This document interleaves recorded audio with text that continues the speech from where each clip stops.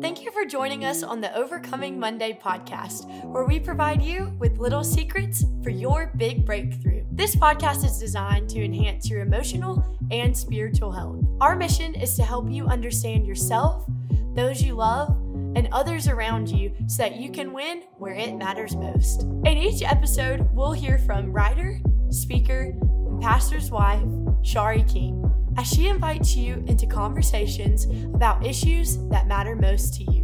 Now let's get started.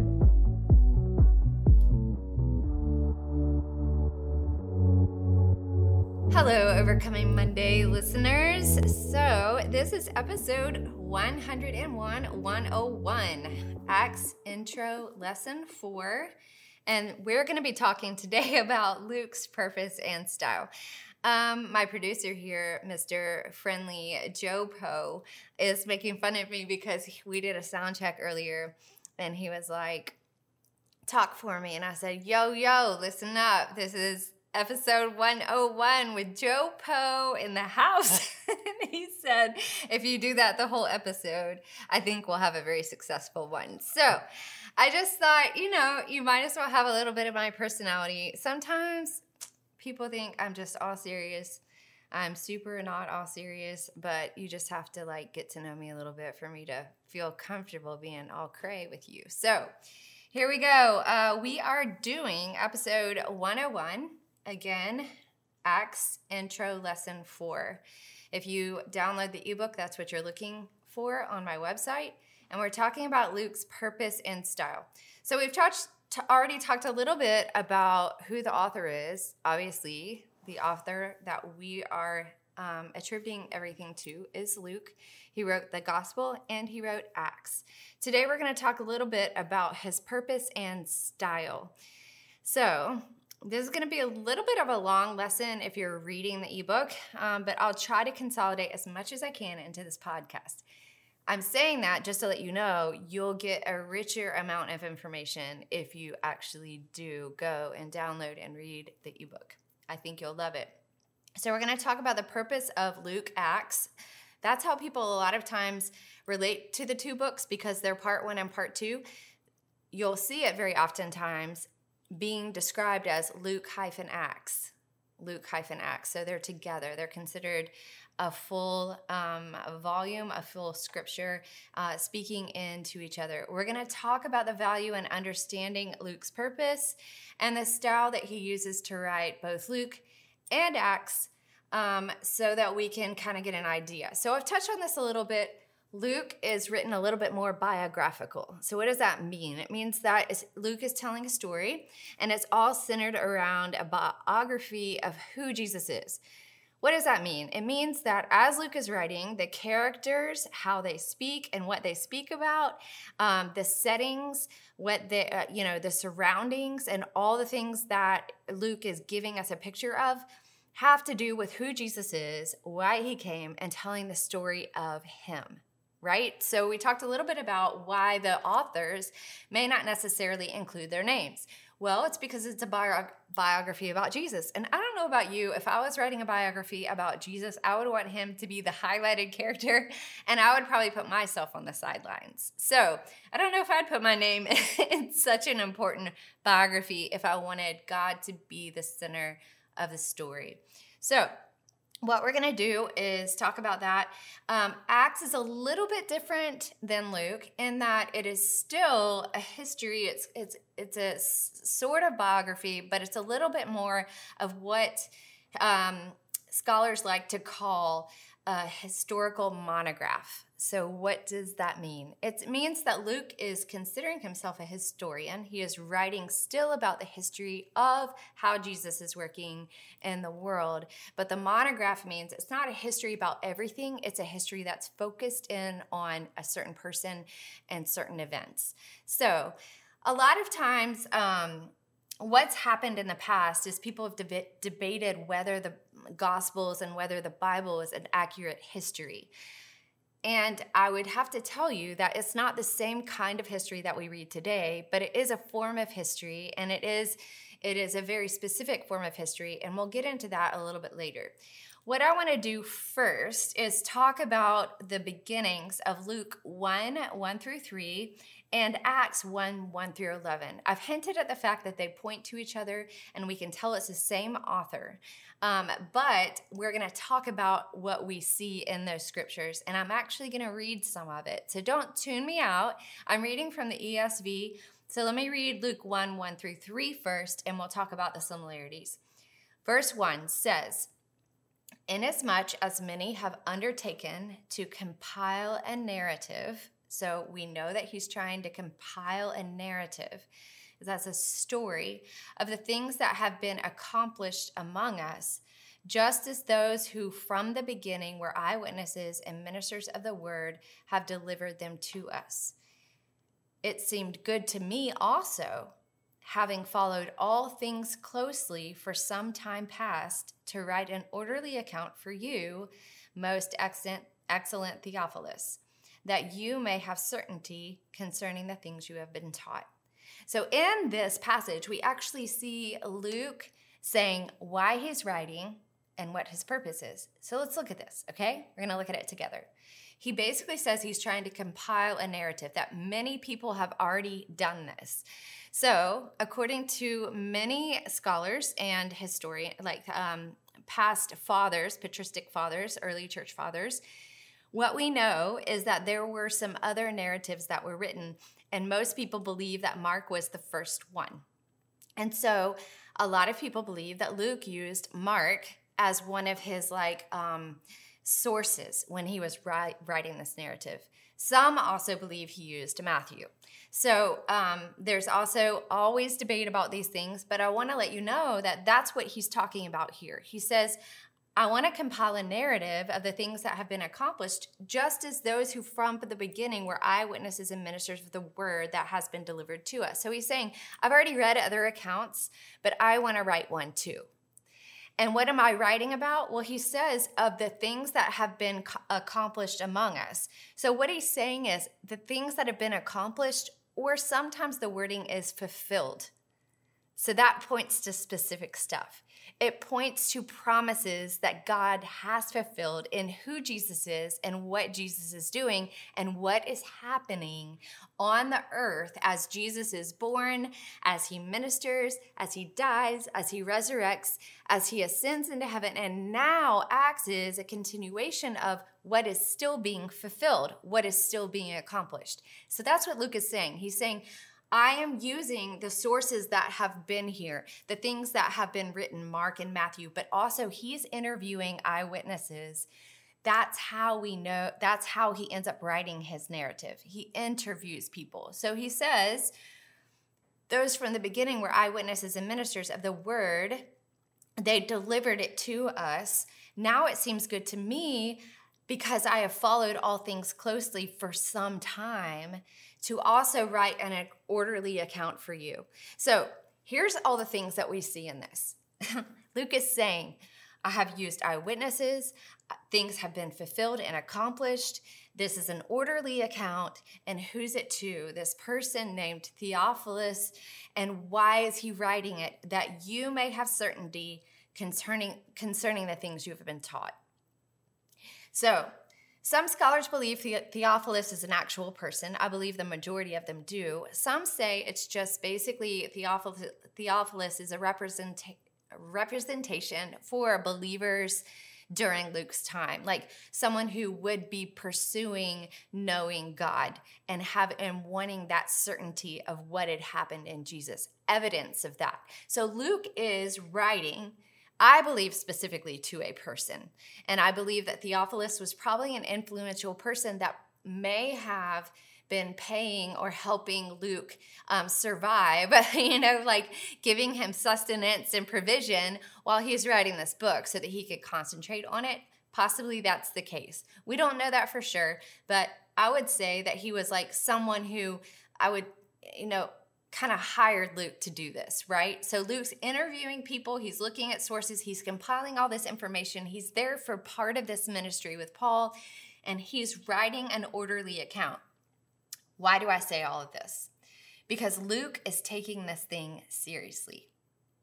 He's not just haphazardly putting things onto the page. He has researched. He has interviewed. He's been there for parts of this, and he is trying to give assurance to Theophilus and to other believers. I think he's not going to put so much time into something if he thinks it's just for one person. So Luke's writing to all people who need evidence that Jesus came and what happened as a result of him coming. What is happening as a result of God fulfilling all of his promises? And so that's when we look for application, I think this is one thing we can specifically apply. Are you someone who wants assurance of who Jesus was and why he came? Because if you are, you're just like Theophilus.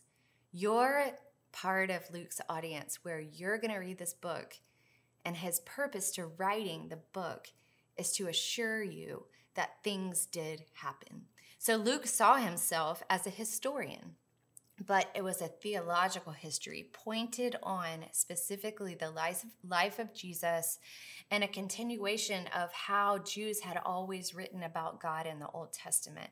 So he's writing a theocracy. It's about God, but he's talking about it within a certain culture, and that culture is the believers and their environment after Jesus ascended. So now we're going to continue. Okay, that was Luke. Now we're looking at Acts. So I'm going to read the beginning of Acts and think about how similar this sounds. Verse 1 of Acts 1. In the first book, O Theophilus, I have dealt with all that Jesus, this is the key word, began to do and teach. So from the beginning, when Jesus was born, all he began to do and teach. So he's saying, even after Jesus ascended, that wasn't the end of his teaching. It's still continuing. But how is it continuing? Until the day he was taken up, and now we get some new information that hasn't been given yet. It wasn't given in Luke. We're getting some new stuff in Acts. It says, I have dealt with all that Jesus began to do and teach until the day he was taken up, after he had given commands through the Holy Spirit to the apostles who he had chosen. He presented himself alive to them after his suffering by many proofs, appearing to them during 40 days and speaking about the kingdom of God. And while staying with them, he ordered them not to depart from Jerusalem, but to wait for the promise of the Father, which he said, you heard from me. For John baptized with water, but you will be baptized with the Holy Spirit not many days from now. So when they had come together, they asked him, this is the disciples, Lord, at this time are you going to restore the kingdom to Israel? And Jesus said, it is not for you to know the times or the seasons that the Father has fixed by his own authority, but you will receive power when the Holy Spirit has come on you, and you will be my witnesses in Jerusalem and all Judea and Samaria and to the ends of the earth. So here's what this beginning is saying. Okay, y'all ready? This is so good. It is saying that Luke was the beginning of all Jesus did. Then in Acts, we find out that he stayed with them for 40 days and he taught them about the kingdom of God. So this is the resurrected Jesus interacting with the disciples and all the people who followed him, teaching them about the kingdom of God. So he's teaching them about the kingdom of God, and this is before his ascension. So I think he's probably answering all their questions. I'm sure they had a ton. You know, the disciples all scatter when he dies, and they don't know what's going on. And then when he's resurrected, they see him when he comes to Jesus and Peter and everybody at the shore in Galilee, they see that he's alive. Well, Jesus continues to teach them. He shows them proof that he's alive. He shows them his hands, that there are scars. He eats. He shows them he is a living, and he's not a ghost. He's an actual resurrected person, but he's in a resurrected body, but he is also God. Complex, I know, I get it, but it is so exciting because we see that Jesus is saying he's shown proof that he's alive. For 40 days, he teaches about the kingdom of God. They're all there. And now he's telling them, now, before I go, you need to go to Jerusalem. And you need to wait for the Holy Spirit, because the Holy Spirit coming is the next step in this whole process of how you will do what? You will continue to carry the message that Jesus began through the power of the Holy Spirit. And where will they do this? It says in the end, you will receive power when the Holy Spirit comes on you, and you will be my witnesses in Jerusalem, Judea, Samaria, and the ends of the earth. So Jesus is going to continue to fulfill promises, God's promises, through the disciples.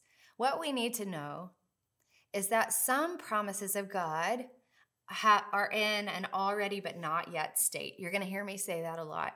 God fulfills promises, and it's not always completed in one moment. It can be partially completed and still being lived out. And there will be one day when all things are completed, and that is the end of the age. That's when Jesus returns. But right now we're in this in-between time where he is king, he is ruling and reigning, but he's doing it through us in an imperfect earth. One day it will all be complete, and there will be no more waiting. We are waiting right now. We're in an already but not yet state. We have already seen the promises of God if we're believers, but it hasn't quite been completed. So there's one more thing, or two more things I want to teach you. I want to ask you this. Why do you think we should trust Luke? He's an ancient writer. Why do we trust him? Why do we trust he wrote an orderly account? So let me list some things. He's not an eyewitness. So he tells you that from the beginning. He's honest. He's like, look, I wasn't there for part of this, but what have I used? I've used sources from people who were eyewitnesses. He also interviews and talks to some of these witnesses, and he forms his book based on that. Part of it he is present for. We see that later on, what I've already talked about in the last podcast. In Acts 16, we see that he is using the verbs, the pronouns we, us. And so he is present in that moment.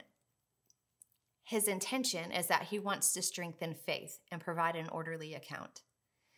So he's telling you from the beginning, this is trustworthy, and I'm writing this so that Theophilus will be strengthened, so we can receive it knowing that he's not trying to confuse us. He's trying to give us something that we can hold on to and know that it's real.